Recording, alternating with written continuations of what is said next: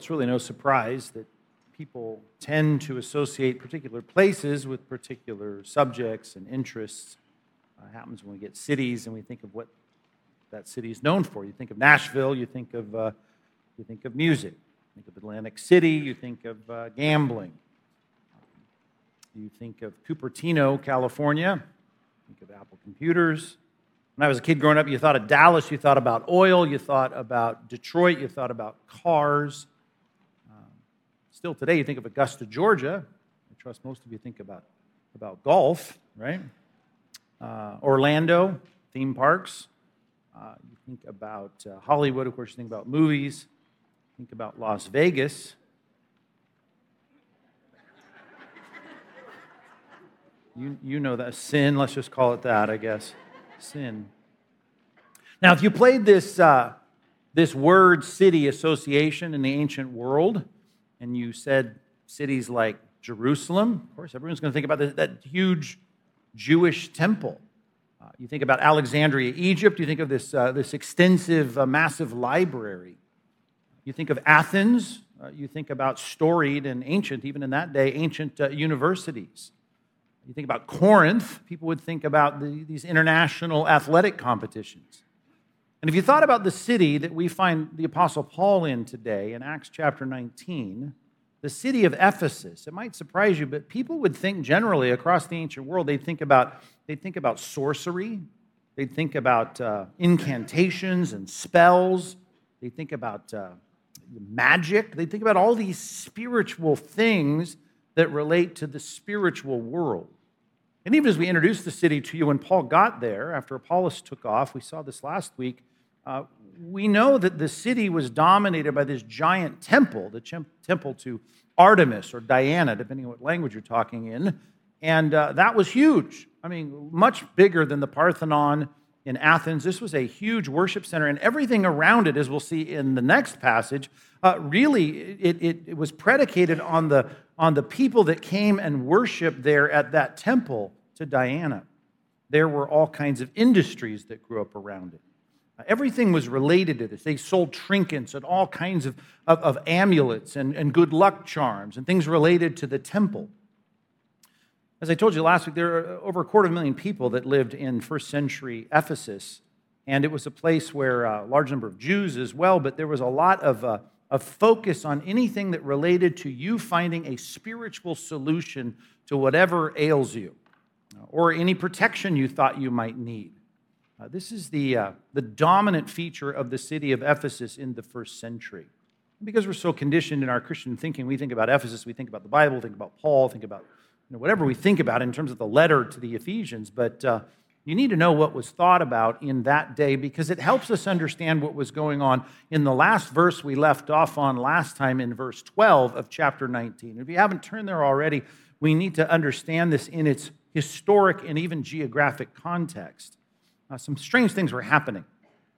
And I should say, even before I leave the idea of a city known for something, like Nashville, think about music, or you think about like finances, Lower Manhattan, think about Wall Street. Clearly, the emphasis and focus on the financial district there is dominated by thinking about finances. Everybody's job is related somehow to that. But it doesn't mean that finances aren't something that affects the whole of the country, or in our case, the world. Finances are important. They're just not as concentrated in that place where everyone's talking about it every day and every lunch hour at every hot dog stand on the street. They're talking about finances. It's just that it takes a special focus in that particular place, and so there's much more emphasis and much more talk about it. So it's true in Ephesus. There's a focus on the spiritual realm, on things that are going on that you cannot see. It was obviously a magnet for all kinds of charlatans to come in and take advantage of people's superstitious beliefs. But still, there has to be something as we grow and mature in Christ that we understand about what was going on in Ephesus that holds true everywhere in every culture. If you lived in South Korea, right, the shamanism of that culture, or you lived in some Indonesian country and you thought about the animistic cultures there might be different kinds of levels of interest in the spirituals that lies behind the material, but it doesn't mean that there's not reality to that all across the board. I say that because the things that are happening in Ephesus, as we left off in verse 12 last week, are bizarre. They're even bizarre for the Scripture. Even Luke, the doctor, writes at the beginning of this paragraph that's headed in your ESVs as the idea of these sons of Sceva here that have this weird thing that's about to happen. But we took those last couple of verses in last week's message that set up the rest of this. I just want to remind you that even he says this is an extraordinary thing. Extraordinary miracles were happening by the hand of the Apostle Paul. That's not unusual because as 1 Corinthians 12:12 says, the signs of a real apostle who's speaking new revelatory information and establishing churches, we understand that the way, the imprimatur, the certification of that was the ability to suspend natural law. Those are called miracles. So that we expect. But there were extraordinary miracles, and he gives that example in verse 12. If you glance at it again, you can remember where we were last time, that people were swiping his tent-making aprons and his sweat rags, and they were bringing them to people, and they were being healed. Like, who would even think to do that? Even if the guy was doing these miracles, I guess you could get there, but you need to know that Ephesus was the place where it's all about that. Everyone's about that. It's all about which deity can help you, keep you from that, and which prayer can you pray for this, and which incantation can you recite for that, and what kind of charm can you wear to keep away this problem. This is what Ephesus was all about.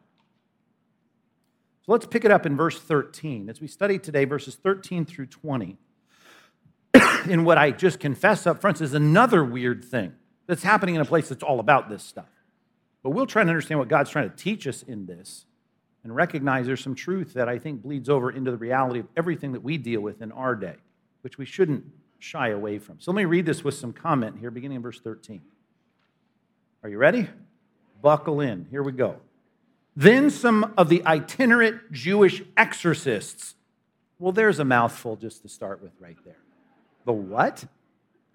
These aren't like the Brooklyn auto mechanics. This is like the itinerant Jewish exorcists. I mean, you have not used those words in a sentence this month, right? That's a weird thing to say. Itinerant. Itinerant, which often happens, by the way, with certain jobs where you can't stay in one place very long or you're going to be found out. And I'm just recognizing that there's a lot going on, probably in the itinerant Jewish exorcists that were in a city that was all about interest in the superstitious, practices and incantations and spells and all of that, sorcery, that probably these guys, I'm guessing, as a lot of the stuff that goes on today in the name of spirituality, is nothing other than charlatans making a buck off it. They're going from place to place. That's all this word literally means, perierkomai. It just means they're going around doing this. And they're Jewish, which you might think, well, wait a minute. I can understand this in Ephesus if you got 250,000 people in some Roman colony on the west coast of the Aegean Sea here. But remember that many of them, and I think I've mentioned this, some estimate up to almost close to 100,000 Jews may have lived in Ephesus at this time. So you got a lot of Jewish people there. And like most folks who kind of contextualize their lives to the culture, it's all about spiritism. It's all about what's going on in the invisible realm. And so these Jewish folks here are going around and they're exorcists. Now, there's a word that's transliterated. We often talk about non-translated words. We talk about transliterated words from the Greek New Testament. Just raise your right eyebrow if you remember me talking about that. Words like baptism, of course, right? Angel, deacon. There's lots of them that we just bring them into English and we're saying a Greek word in an anglicized way. Here's another one, exorcist. That's a Greek word. Okay? It's a compound word, and you know the first part, EX, because we see it all the time in English words. About 30%, by the way, of the English language comes from Greek, derivations from Greek. That's just, I guess, a motivation to take our Greek class at CBI, but I can't say it's the same for Hebrew, so that's why it's a much harder language for guys like me. All right, ready? We were ready when you started off on all that other stuff. EX, right? That one's easy. A lot of words, EX, right? It just means out of, okay? Orkidzo, this second part of the word, orkidzo, is the word oath.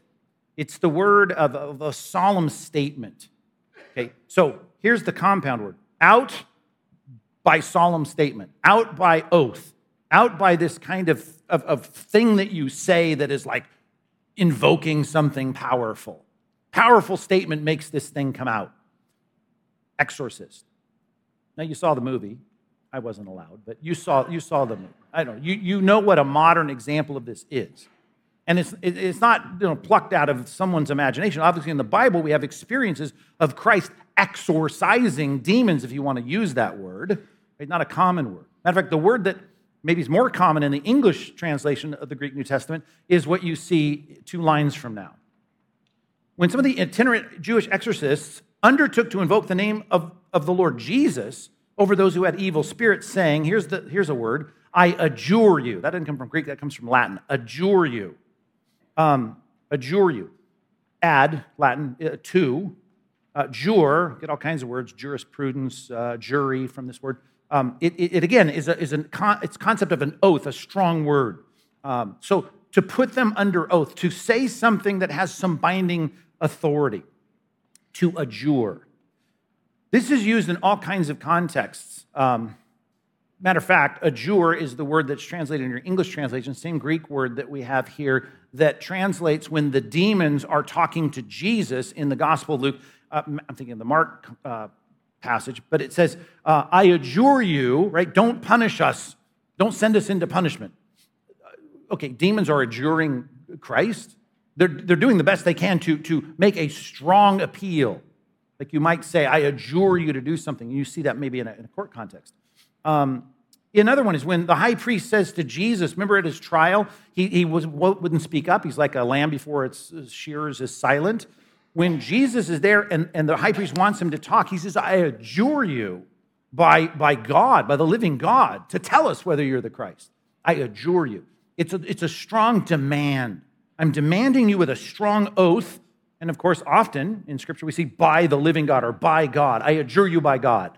And even in courtrooms, you have that concept of, do you swear, so help me God. The concept is you're binding yourself under oath, and this is a statement where you're binding someone else under oath by God's authority. I'm telling you to do this. Well, what are they adjuring? They're adjuring to try and get these evil spirits out by the Jesus whom Paul proclaims. Now, you can see the appropriation of what Paul has been doing. Paul has been preaching about Jesus, and even the words here are not accidental. The Lord Jesus, the King.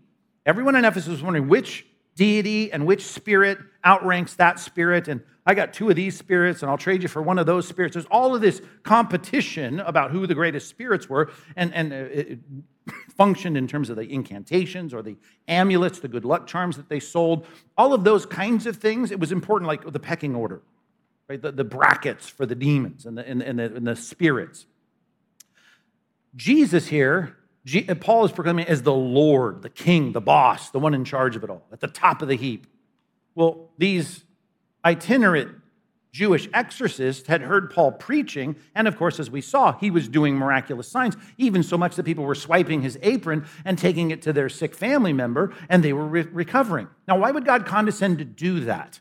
The whole point of verse 12 is this: God is the real God. These people are obsessed with the spirit world, and the point is Jesus is no common spirit. So the point of verse 12 that leads us into our passage is he's the King of Kings, the Lord of Lords. He's in charge of all things. Everything is under his dominion. He's the name or the authority above every name. Philippians 2. So that's the picture. And now we have these guys saying, I want to get in on that. And you see it here. These guys, not unusual, we've seen it in Acts twice already. We've met sorcerers. Remember that? In the book of Acts. And one of them named Bar Jesus. And they're trying to use the power that they see in the apostles for their own thing. And in this case, they're making money exorcising evil spirits, and they say, well, wow, this one seems to be powerful. Look at what that guy's doing. We're going to now try and do our work with his God, his deity. And so they try to take it and appropriate it as their new incantation so that they can solve the problems of the people that are paying them to solve their problems. How's that work out? Verse 14. 7 sons of a Jewish high priest named Sceva were doing this. Now, when you see high priest, if you have a printed Bible and you have a writing utensil, or you want to somehow note this in your electronic Bible, put it in quotes, high priest. Jews were very good about keeping track of the records of who the high priests were up until 70 AD, where we had a high priest. Sceva is not a high priest. We're a long way from Jerusalem at this point, and he's not on vacation in Ephesus. Right? We got the high priest in Jerusalem doing his thing, so he's not in the records of high priests. But like a lot of charlatans, right? They often give themselves honorary, titles and all the rest. He's calling himself this, and maybe even people in Ephesus said, well, of the Jewish population in Ephesus, he's like the top-ranking priestess guy. Well, his sons, if they're any fruit or reflection of dad, not a good guy. But he's, the doctor of the demons or whatever. Right? He's in charge of things. So just to kind of give you some historical clarity and accuracy, this Sceva was not a high priest, as in high priest in Jerusalem. He's just a guy either highest ranking in Ephesus who happened to have some bad kids, or he's maybe using that honorific title to try and promote himself and pass his business card out. All right, well, what happens as his sons try to invoke and appropriate the name of Christ and kind of put it in their incantations to make their money? Verse 15. When they're doing this, the evil spirit answered them. So now they have a scene. They're going to get their money to go exorcise this demon, to give an oath to him to get out. Now we're going to use the name and the authority of Christ to do it. And here's the response of the evil spirit through this person who has this evil spirit. Jesus, I know. So the Spirit speaks through this individual, says, hey, Jesus, I know, these 7 guys that are trying to cast out this demon. Paul, I recognize, I know him too, right? But who in the world are you, dude? Right? That's Southern California paraphrase. Who in the world are you guys? What are you doing here? Okay, this is a great example of the fact that you can adjure your kids to make their bed and they can look at you and say, who are you? Right? Adjuring someone means nothing. You can even say, I demand you in the name of the Lord Jesus to go clean the garage. Do that all day long, right? And unless there's some alignment of the fact that you are someone who, because of your alignment with Christ and the power to enforce that you can, it's just, the words are not the thing. But the reality is the thing. You've got to be aligned here like an apostle, or those that, even the 72 in Luke that were appointed to go and have power over those demons, evil spirits. Well, God did that. He does that in the first century to establish his church, to make a record of written revelation. And these guys are going, I want some of that. And so like we had it on the island of Cyprus. We've had it in Paul's journeys earlier, Bar Jesus. They just want to appropriate the power because they want to kind of put it into their arsenal. And in this case, they try it, and what happens? Verse 16. The man in whom the evil spirit, the man in whom was the evil spirit, leaped on them, mastered all of them, and overpowered them, so that they fled out of that house naked and wounded. Now, you've watched the fanciful, superhero movies that you watch, especially when the wafy, 90-pound female who's all attractive and pretty and her hair's curled, she fights off all these big guys, in this well-choreographed scene. And hopefully, most of you guys are going, oh, come on. But you live in the fantasy of this gal, she's beating everybody up. Okay, in real life, right, that would never happen. But in real life, you may have seen some guy that's hopped up on drugs or something, right, take on 2 or 3 guys. I mean, you've seen some guys that are just absolutely, they're insane with PCP or angel dust or something, and they're massively overtaking cops or whatever. You've seen that. 7 guys, though. Right, the exponential of power to overcome someone just by adding another guy to this is huge. So this is like an extraordinary, supernatural expression of rage and power. It's like the demoniac of the Gerasenes who lived among the tombs, who they tried to bind in shackles and he broke them. Well, I mean, you put him in shackles thinking, okay, this isn't just like twine I'm putting him in. I know this can hold a human man, but it doesn't.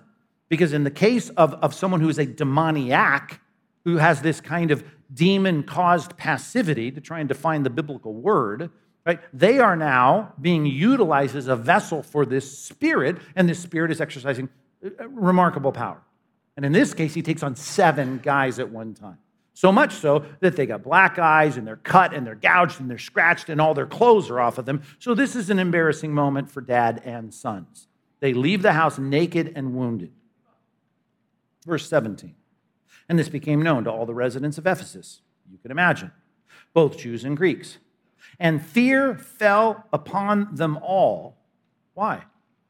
Because here you had someone trying to appropriate the name of Christ, and when that happened, and the story was told as the 7 sons went out and gave their testimony about what happened in this, they go, do not mess with that name. Do not try to say that name. Don't try to enlist that name. Don't try to appropriate that power, because you can't. This power is not something you can control.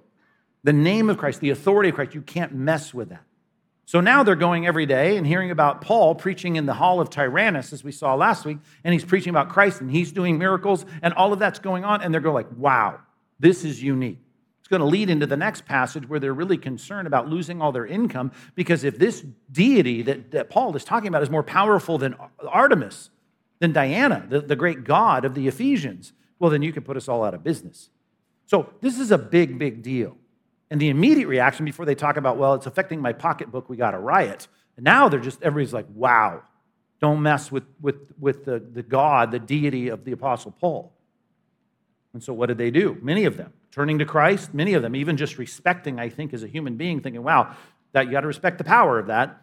The name of the Lord Jesus was extolled. That's a great word. Spoken of in a unique category. Highly spoken of. This is a big deal. Verse 18. Also, many of those who were now believers, they put their trust in Christ. They came confessing and divulging their practices. What were they doing? A number of those who had practiced, verse 19, magic arts, brought their books together and burned them. Wow, think about that. Put them in a pile and burned them all in the sight of all.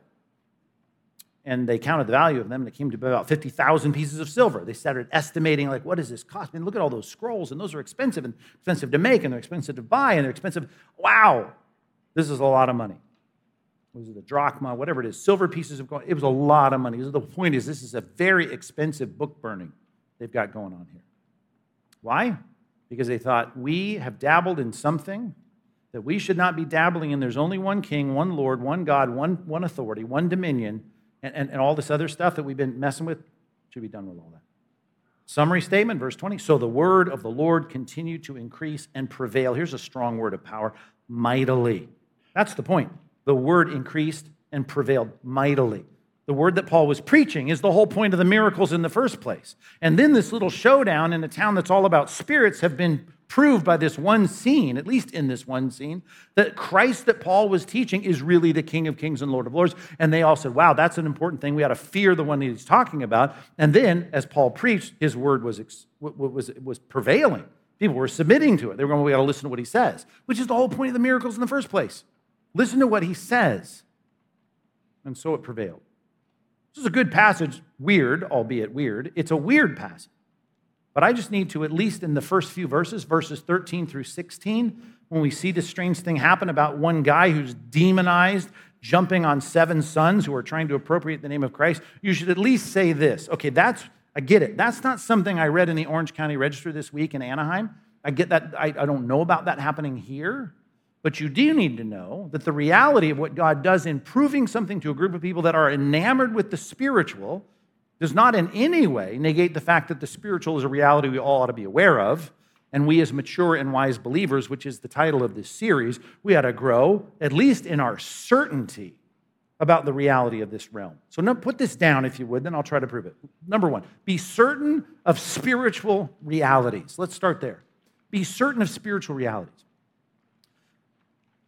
Here's what I'm saying. I don't want you now to start, well, let's just try and find examples of this. Maybe not in Anaheim, maybe in Santa Ana, though. Maybe we can find a place where this happened. I got to research this. Listen, you can go to other countries. And some of you have been in a lot of places, right? I've been in a fair amount of places. I've seen a lot of things in other cultures where the interest in the spiritual world is much different than it is here. But I want to get you down to understand what the reality is by just talking about the basics, the ontological basis of this whole thing. Let's start with this. We live in a culture that's very naturalistic. We believe in what natural facts, science, cells, stuff which is the stuff we can see and touch and smell and taste. That's the stuff we believe in. Okay? In a culture like that, where everyone's got an iPhone in their back pocket, I just want to ask you this question. How many people in our culture believe in God? Okay? The stats are still at like 90%. And some polls even higher. So you got this very naturalistic, very empiricistic kind of culture. It's empirical culture, and they're still believing in God. Let me just ask you this: what is God? I just want you to think about that for a second, right? God, this invisible spirit that lives, I don't know, somewhere in a place called heaven, wherever that is, and he kind of is the architect of the world and kind of got it going or started it or bam, created it in 6 days. Whatever, there's a God. And if my kid's in a car accident in ICU, I'm going to pray to this God and talk to this God.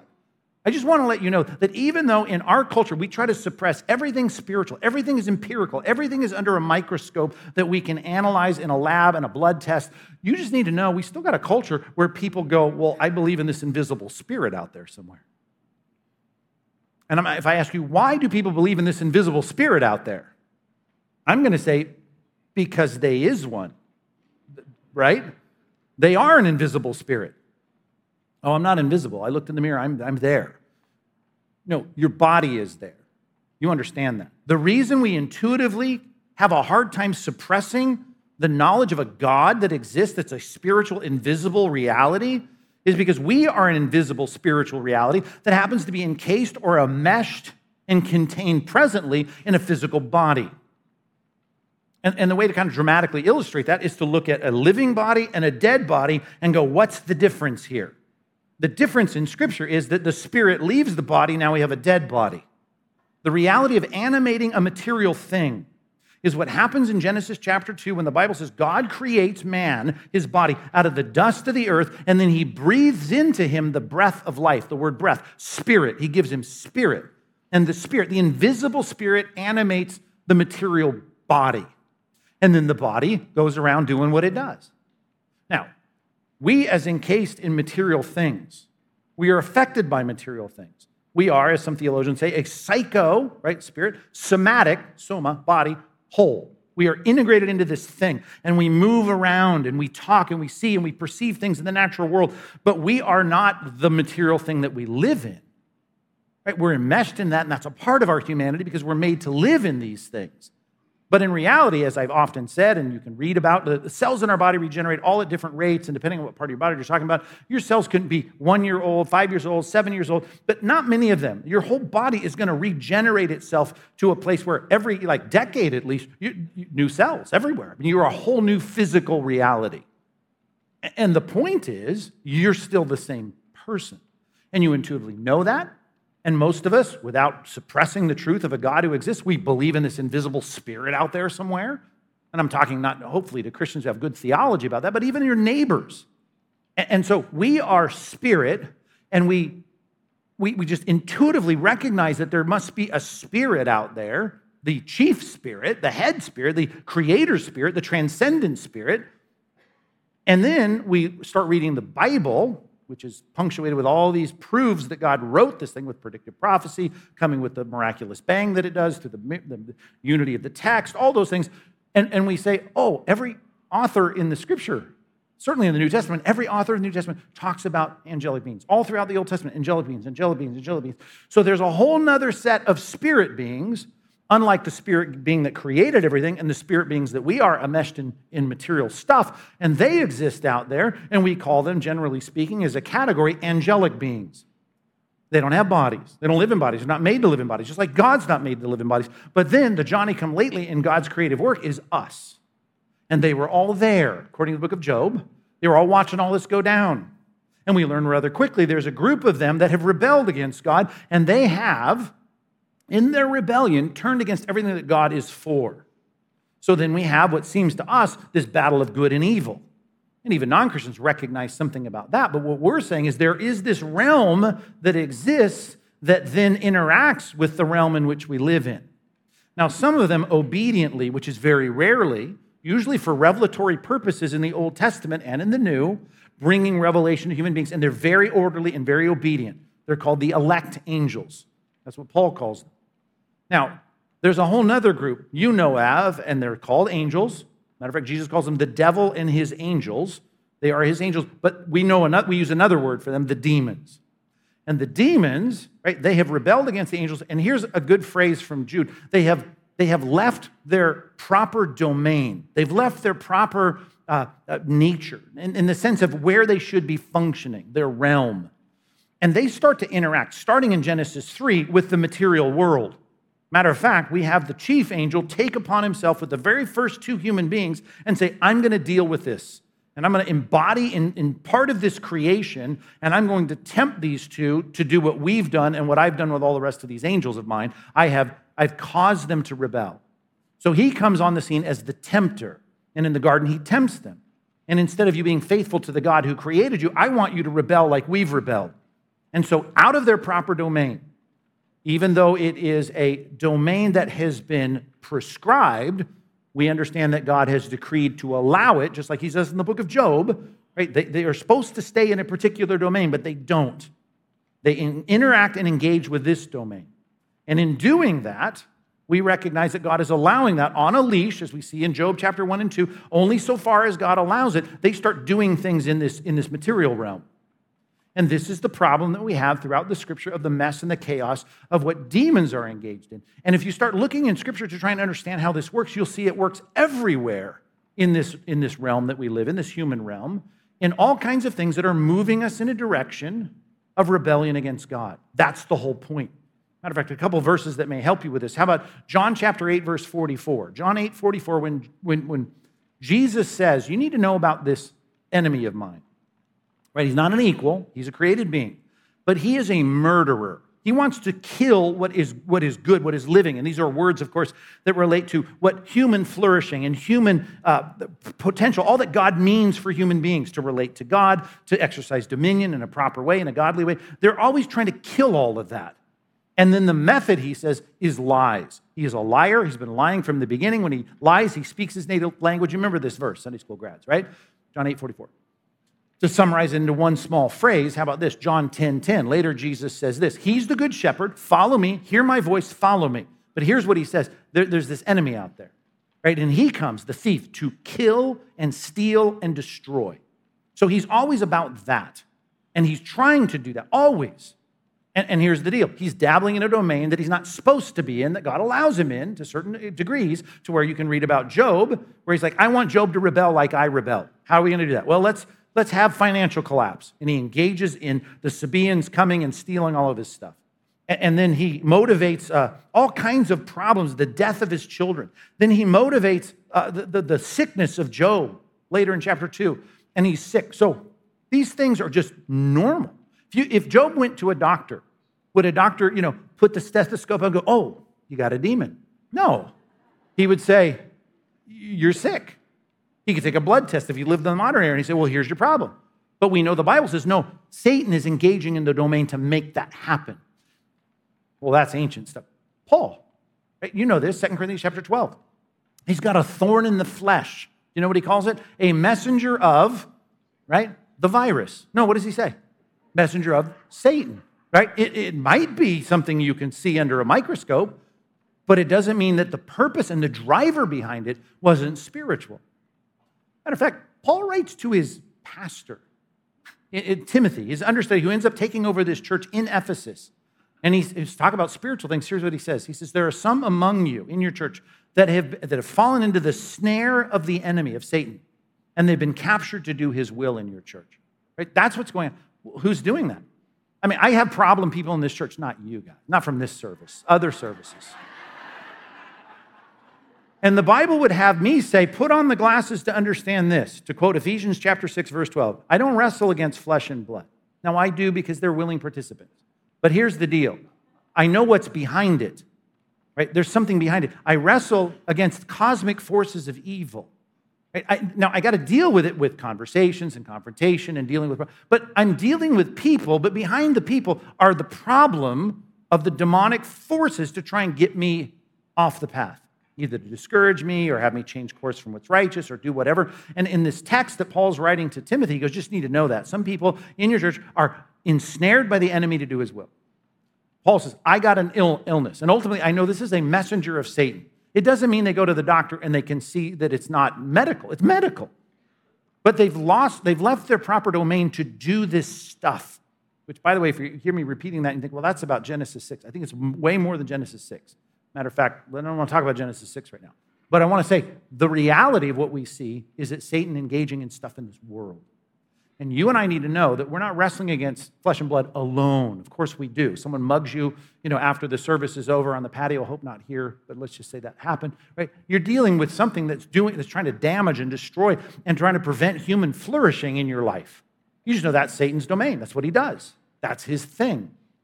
Now, if you're in Ephesus, I know how he's going to do that. Everyone's interested in the spiritual realm. So it's going to happen in the spiritual realm. But if it's not a high priestess, headdress that you see, where your solutions might be and the forces might be that you want to manipulate, it might be a blue trading coat in the financial district on the trading floor at Wall Street. Well, if that's my thing, great. It could be a doctor. It could be a lawyer. It could be someone I'm going to as a business consultant, and you're saying, here's where the solution is found. Because that's all that Satan wants, is for you to be transferred in your thinking to something other than following the Good Shepherd. Let me put it this way. When it comes down to it, and you think about all that Satan is trying to do, is trying to pull you into what the Bible would call idolatry. And here's how idolatry works. 2 words you use all the time, or at least at church you talk about it, you read it in your Bibles. Savior and Lord. Familiar with those words? Yeah. Who's the Savior? Jesus is the Savior. Jesus is my Savior and Lord. You say, oh, fantastic. That's great. Right? But here's the deal. Is he really? Not just in terms of, I got my ticket to the spiritual Disneyland in the sky, I'm going to heaven one day. But is he really the one you rely on and trust in? Because here's the deal. If you need some help, your grandma's got some terrible disease, and you go, I need salvation from this thing, this small s salvation. Where do we go? Where do we put our trust? Right? Satan's going here, here, here, here, here. Come here. And once you have a savior in a particular area of life, you lost your job, how can I get a job? My business is tanking, how can I get a consultant? My finances aren't going to be what I think they should be to sustain my mortgage when I retire. I need a financial advisor. I'm sick, I feel bad, I need a physician. I have a business problem, a legal problem, I need a lawyer. I'm not saying those things are bad. I'm just saying this.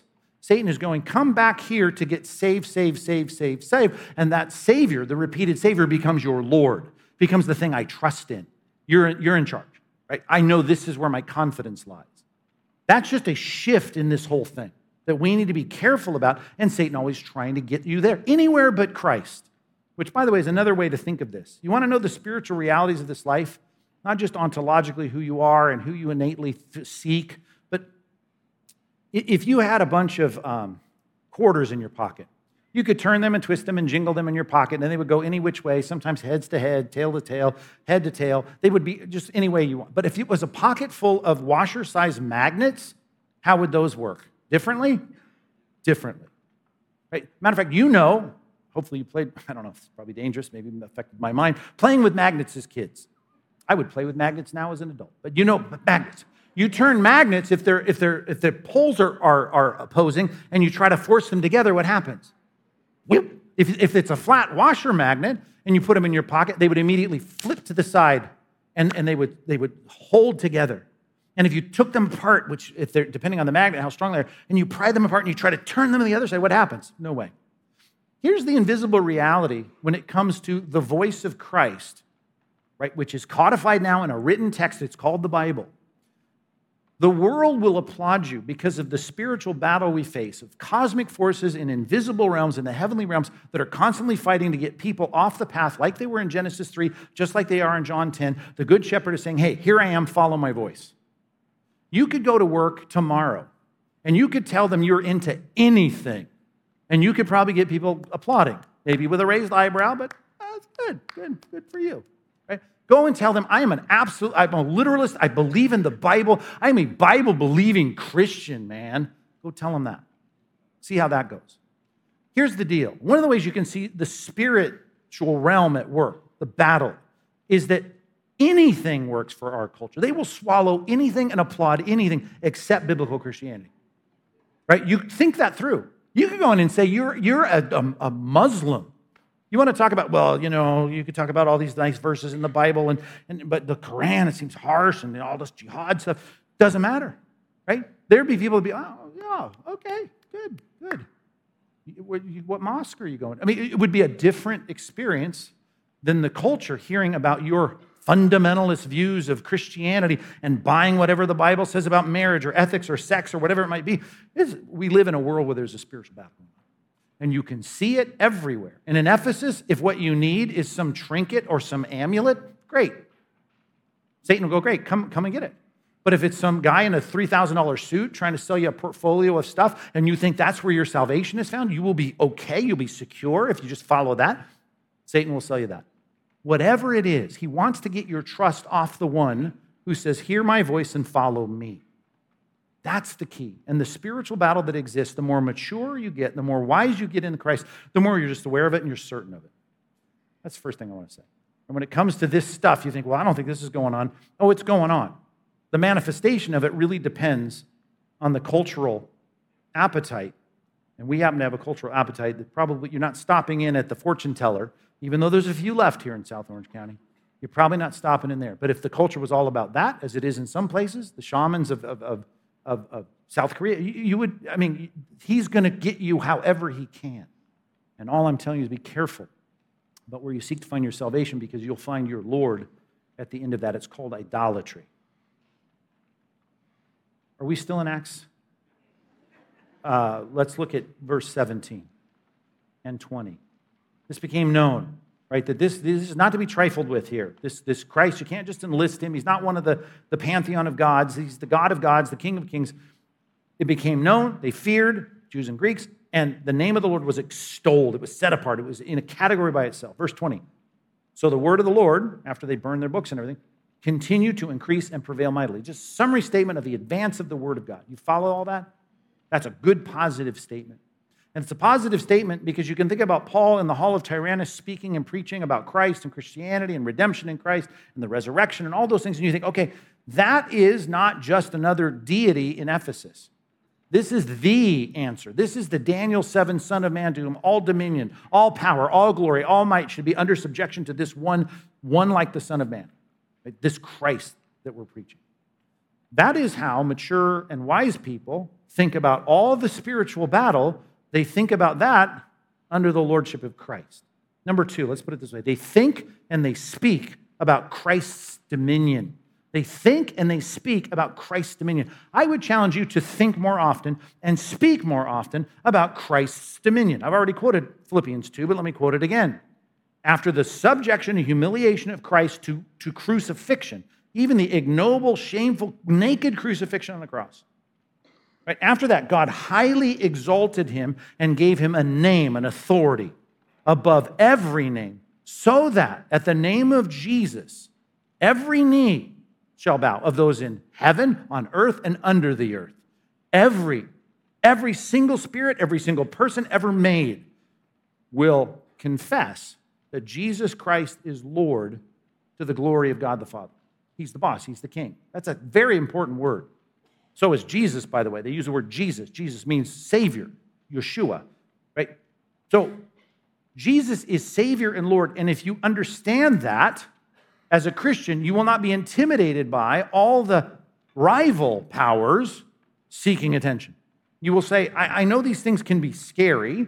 I can see people buying this hook, line, and sinker, whether in our day or our culture it's this, that, or the other, or whether in an animistic culture or a spiritualistic culture it's this, that, or the other. But I know this. There's a shepherd. He's the good shepherd. He's in charge of my soul. I'm following him because one day every single power will bow. You go in and announce tomorrow at work, I am a follower of Jesus Christ. I do what he says. The word of God is his word. It's been authoritatively confirmed and certified by predictive prophecy. I follow it, and whatever it says about sexuality or gender or marriage, I affirm that 100%. You go tell them that. And everyone that mocks you, everyone that opposes you, everyone that's hostile toward you, every single spirit, every single one of those contained in immaterial stuff, or every demon that's going to put his crosshairs on your forehead, is going to one day bow. That's a picture, right? The Old Testament word of worship, to bow down. They're going to give a subservient deference to Christ, and they're going to confess. They're going to freely admit he's the Lord. Doesn't mean they're going to be saved, but that's called vindication.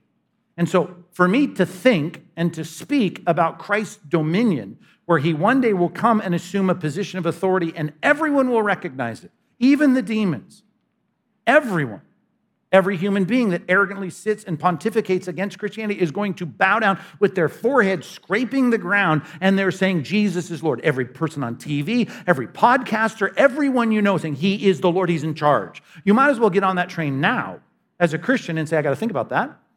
I got to contemplate that. I got to put my mind on things above where Christ is seated at the right hand of God, and I need to anticipate its coming. For one day, the kingdoms of this world are going to become the kingdom of our Lord and of his Christ. And he will be established on a throne, and everyone will be subservient to him. We might as well think about that. And what does that do with my fear about demons or whatever, demonized people or attacks or people in my church that are held captive by Satan to do his will? It puts all of that in perspective. It takes it all down to a place where I go, okay, I realize this. The solution is the same. Because even after these services, I talk to people, well, I think it was this, and I was involved in that, and I had a poltergeist here, and I think I had a demoniac over there, and they want to know, well, what do I do, and how do I do this? And I'm like, the answer is the same. Listen to the sermon. The answer is the same every single time, right? It's about Christ. It's about him and following what he says, doing what the good shepherd tells us to do. And by the way, I don't care how powerful you think you might be. Might as well quote Jude here, verse 8. I think it's verse 8 and 9, where Michael the archangel, and this is a weird passage and it's another time to explain, is disputing with Satan over the body of Moses. And instead of being like the people that Jude is trying to point out, and 2 Peter is as well, the people that are trying to order people by their oaths to do this or that, or command spirits, he said, Michael the archangel didn't do that. He simply said this, the Lord rebuke you. Now, if the most powerful angel that we know of, Michael the archangel, he is willing to, in that situation, say, what I need is to defer to God. Continue to serve God, worship God, and do what he says, which in this case is get the body of Moses. Do what he says, pursue him in respect and fear of the great God who is, and if something is opposing, I pray for God to deal with that. And that's what he does. The answer is the same every time. Do I pray about a crisis? Yes. Do I pray about a sickness? Yes. Do I pray about financial collapse? Yes. Do I pray about a legal dispute and someone suing me? Yes. I pray about all those things. But in the end, I know this. The Christ that I'm praying to every day when things aren't going bad, right, is the same Christ I pray to today. My prayer requests look different, but I realize everything is subservient to him, and one day he'll exercise his power. He'll take his great power and begin to reign. So everything's going to be okay. In the end, I trust that. I know that. I'm his child. Right? The sheep and the thieves will come in and try and mess this up, but I'm going to stay focused on the voice of the shepherd, and I'm going to follow him, and his voice is now codified in the word. The power of Christ in getting this done. One passage on this, if I can turn you there, Luke chapter 4. In Luke chapter 4, Jesus encounters a demon, and instead of going to some prescribed incantation or even invoking God's name, like the great high priest did when he says, I adjure you by the living God, Jesus does none of that. He speaks as the God-man who's been given all authority, and one day will take that authority and begin to reign over all spirits. He reigns over this one spirit in this passage in his hometown of Capernaum. It's his base of operation, not his hometown. But in this Galilean ministry, in verse 31, Luke 4:31, he went down to Capernaum, a city of Galilee. He was teaching them on the Sabbath, and they were astonished at his teaching, for his word possessed authority, which is the whole point of all of this. Hear his voice and follow him. That's not sitting on a cliff and pondering your navel and thinking about how you feel about God. It's reading his word. It's interpreting his word rightly and doing what it says. The authority of the word, that's the point. Hadn't been written here, the New Testament part at least. But he's teaching, and his word possesses, if this is right, this is wrong, this is black, this is white, this is how it ought to be done, this is how it's not to be done. Authority. And in the synagogue, there was a man who had a spirit of an unclean demon, and he cried out with a loud voice, "Ha!" He said, "What have you to do with us, Jesus of Nazareth? Have you come to destroy us? I know who you are, the Holy One of God." Now, this is Luke 4, and in all the ministry of Christ, he was holding back a lot of this revelation because even when they started to get glimpses of who he was, they tried to take him by force and make him king. They were concerned about the geopolitics of Jerusalem. They wanted to do things with Christ when they learned who he was. So he was meeting this out in a pattern here. So with the demon coming in and going, "Ha," whatever that means, right? His expletive about who he's encountering here, the one who created him, he starts exposing who he is, and Jesus wants him to shut up. So he says in verse 35, Jesus rebuked him, saying, "Here is the incantation of the Ode of Solomon." No, in the name of the living God. No, he simply says what he wants done. Be silent and come out of him. And when the demon had thrown him down in the midst, they came out of him. He came out of him, the demon did, came out of the person, having done him no harm. He gets himself, dusts himself off. Go, wow, that was weird. Verse 36, and they were all amazed. And they said to one another, this is interesting, what is this word? What is this word? What are they looking for? What are even the Jewish itinerant exorcists looking for? What's the word how did that happen? What was the incantation? What was the spell? What did he enlist? Or what is this word? And they're thinking, because there is no word. It's a rhetorical statement. There was no word. For with authority and power, he commands unclean spirits, and they just obey him. They come out. And reports about him went into every place, into the surrounding region. And what is the point? The point is the word. Listen to me preach in the synagogue, Jesus says. And he commands this demon, and he comes out because he has inherent authority. I'm just saying, I'm going to pray to that person every day. I'm going to submit to that person. I'm going to do what that person says every day. Because everything and everyone is subject to him. And in the end, I know I will be vindicated, and it'll be good to be a part of his good little flock, because that good little flock, he's pleased to give us the kingdom, and he's going to usher us into his place of regent oversight, the kingdom of God. You need to think and speak about that more often. This is the Christ we serve. And they were all about that in verse 17 and verse 20 of Acts chapter 19. They extolled the name of the Lord. The word of the Lord prevailed mightily. Now, there's 2 verses left here in this passage, with 2 minutes to go. Verse 18.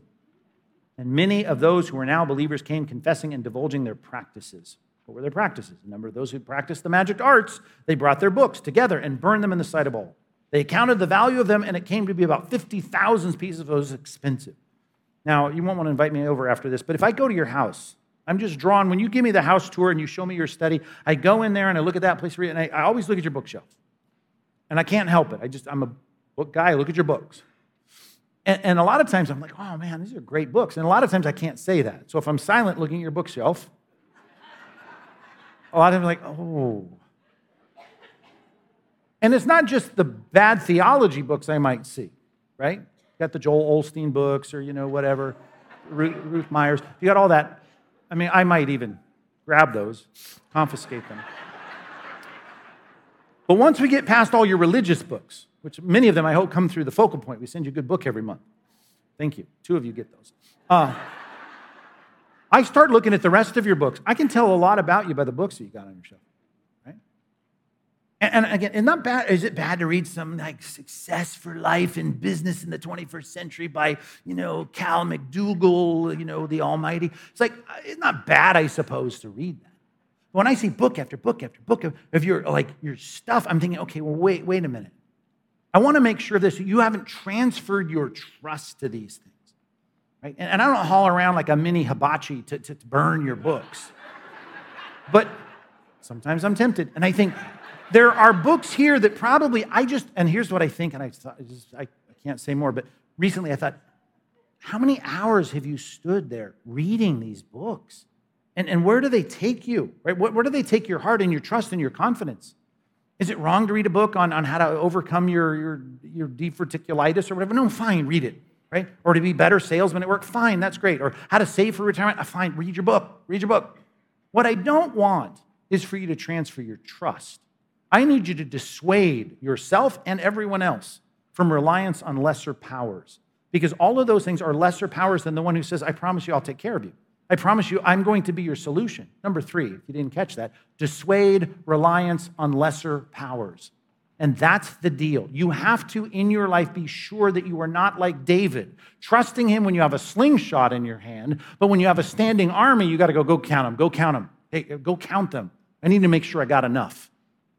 God really dealt severely with David for counting the troops. Do you remember that? Here was David who said, I trust in the name of the Lord Almighty. Psalm 33 says that, I don't trust in men, I don't trust in chariots, I don't trust in horses. We trust in the name of the Lord. Well, you better make sure you do when you're reading your books. Right? You better make sure that you do when you have these things that you do in these seminars you go to, and these things, if your heart starts to trust in that, right? That's called idolatry, because that becomes your Savior and eventually becomes your Lord. And God will have no rival gods. Are you following me on this? This is subtle, and you got to sort this out. I'm not against you reading books. I just want you to make sure that what you're doing is not allowing anything to pull you off the path of keeping your focus where it belongs. One passage on this, because there's a lot of idols in our day, but this is one in particular that really covers a lot of other ones. 1 Timothy chapter 6. Go to the bottom of this little epistle that Paul writes back to the Ephesian church ultimately do with our pastor, Pastor Timothy.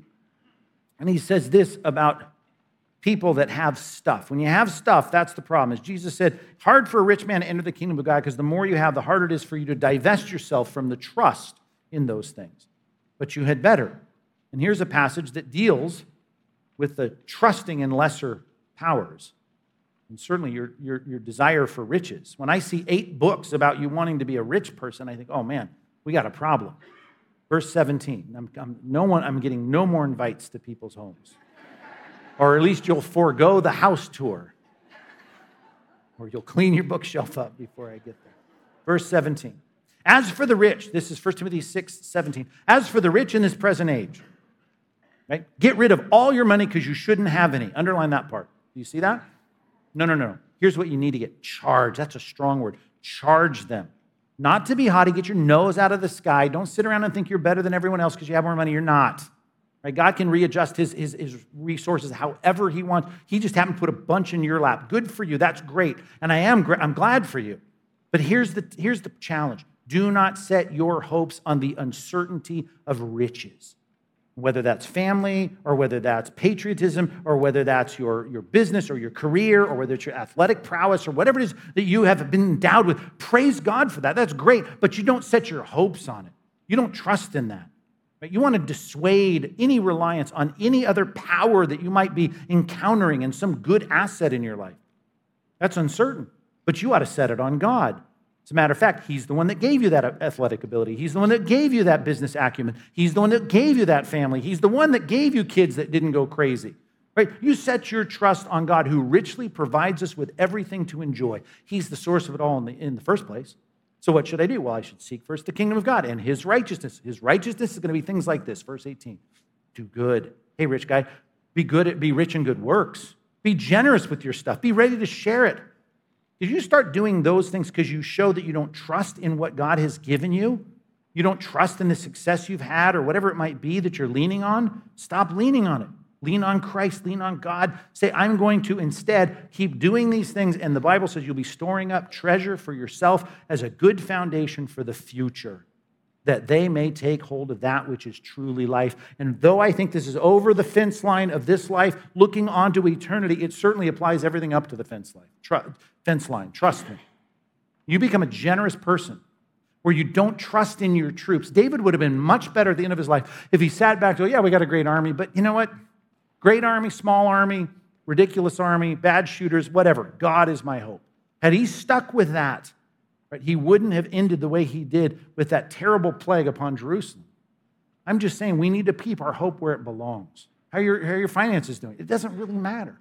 Right? How are things going in your business? In the end, it doesn't matter. In the end, it really doesn't. All I'm saying is when you have that stuff, you just need to make sure whatever it is that is working for you, your prescriptions, your new doctor, your new cancer treatment, whatever it is, do not set your hope on that. Right? We say there's only one God. He has dominion over all things, and he is the source of everything that is good. Every other antagonistic force, every evil spirit, I'm not afraid of that. I trust in God. Now, here's 2 problems with anybody in a spiritual battle or any battle at all. Number 1, that you don't know that there's a battle going on. That's a recipe for failure. If you're in a warfare, as it says in Ephesians 6, and I'll just cut you loose on that in our small groups, and you think about the fact that we don't wrestle against flesh and blood, we're wrestling against spiritual forces, and then he says, put on the armor of God. And he talks about extinguishing the flaming arrows of the evil one. If you don't know there are arrows of the evil one, you're definitely a vulnerable person. So I preach a sermon like this to people that think they're a million miles from Ephesus. There's no spiritual reality out there. Well, I hope you know there is. Not just the God you pray to, but this whole intermediate realm. So you got to know that there's a battle going on, and you need to be prepped for it, knowing you're in a battle. You should know that it was sober thinking that there's an enemy that's prowling around like a roaring lion seeking someone to devour. And if the sermon can help people that don't think that way, then we've done some good here this morning. But there's another problem. Problem number 1, being ignorant that there's a battle. Another problem is being, wearing the uniform, and you come to the mess hall between skirmishes and battles and campaigns to go out, and you go there and you think, well, the cook is trying to poison me. And this guy I'm sitting next to is probably going to put a dagger in my back. And there's probably microphones at the mess hall here listening to everything. Listen, You can know you're in a battle and then think that there's a demon under every bush. And every single thing that happens, you got a splinter. Oh man, Satan's attacking me, right? You got to be careful that you don't become paralyzed with some kind of focus. I got to find the spiritual angle on this. You've got to realize we're in a battle. So wake up. If you're on this side, you got to wake up to the battle. If you're over here going, well, I'm already there, man. I'm already freaked out about everything. I think there's a demon under my bed. Here's the deal. Slow down and realize the answer, no matter what you think might be going on, is to focus on the Good Shepherd, to hear his voice. He's sent apostles and prophets, Ephesians 2:20, and he's given us a book that's come out of that. It's called the New Testament, and it's predicated on the Old Testament. And he's given us that through the prophets of the Old Testament. Study it, know it, read it, be enriched on it. Go back to Psalm 119 and see what this does for us. It makes us strong. It puts us spiritually in the place we should be. Go to Psalm 19, the second half of that psalm, and remind us how we are empowered by having the word of Christ richly dwelling in us, to conflate Colossians to that concept. We need to be all about his word. We got to know the Good Shepherd, stay on course, and recognize the battle without being obsessed with every little part of what may or may not be a part of the battle. Let's pray. God, this morning it's good for us to talk about these things, if for nothing else, to heighten our awareness and clarity about what your word says on these matters. We know we don't live in Ephesus where everyone's obsessed with spiritual things. But God, of course, there are places, missionaries around the world and people that live in various places, that this is the encounter every day, every week of their lives. They're dealing with this kind of stuff. I pray we would know that Satan will certainly have a mechanism to do whatever it takes in our culture to tempt us to veer off the path. We'd like to stand with Christ, who in Matthew 4 was tempted by the evil one and responded every time, it is written, it is written. Here's what the word says. So even as we read in Ephesians 6, to put on the full armor of God is to believe what you have said, to wield the sword of the word, to do it accurately, believing what you have said in your word and aligning our lives with it by priority and purpose. And I pray this morning we'd be charged up to live another week like that for you. So bring us back together again to study your word in this great book of Acts next time, as we feel like we've had progress and strength and we've moved into a greater maturity and greater wisdom in the Christian life because of our study of your word together. In Jesus' name, amen.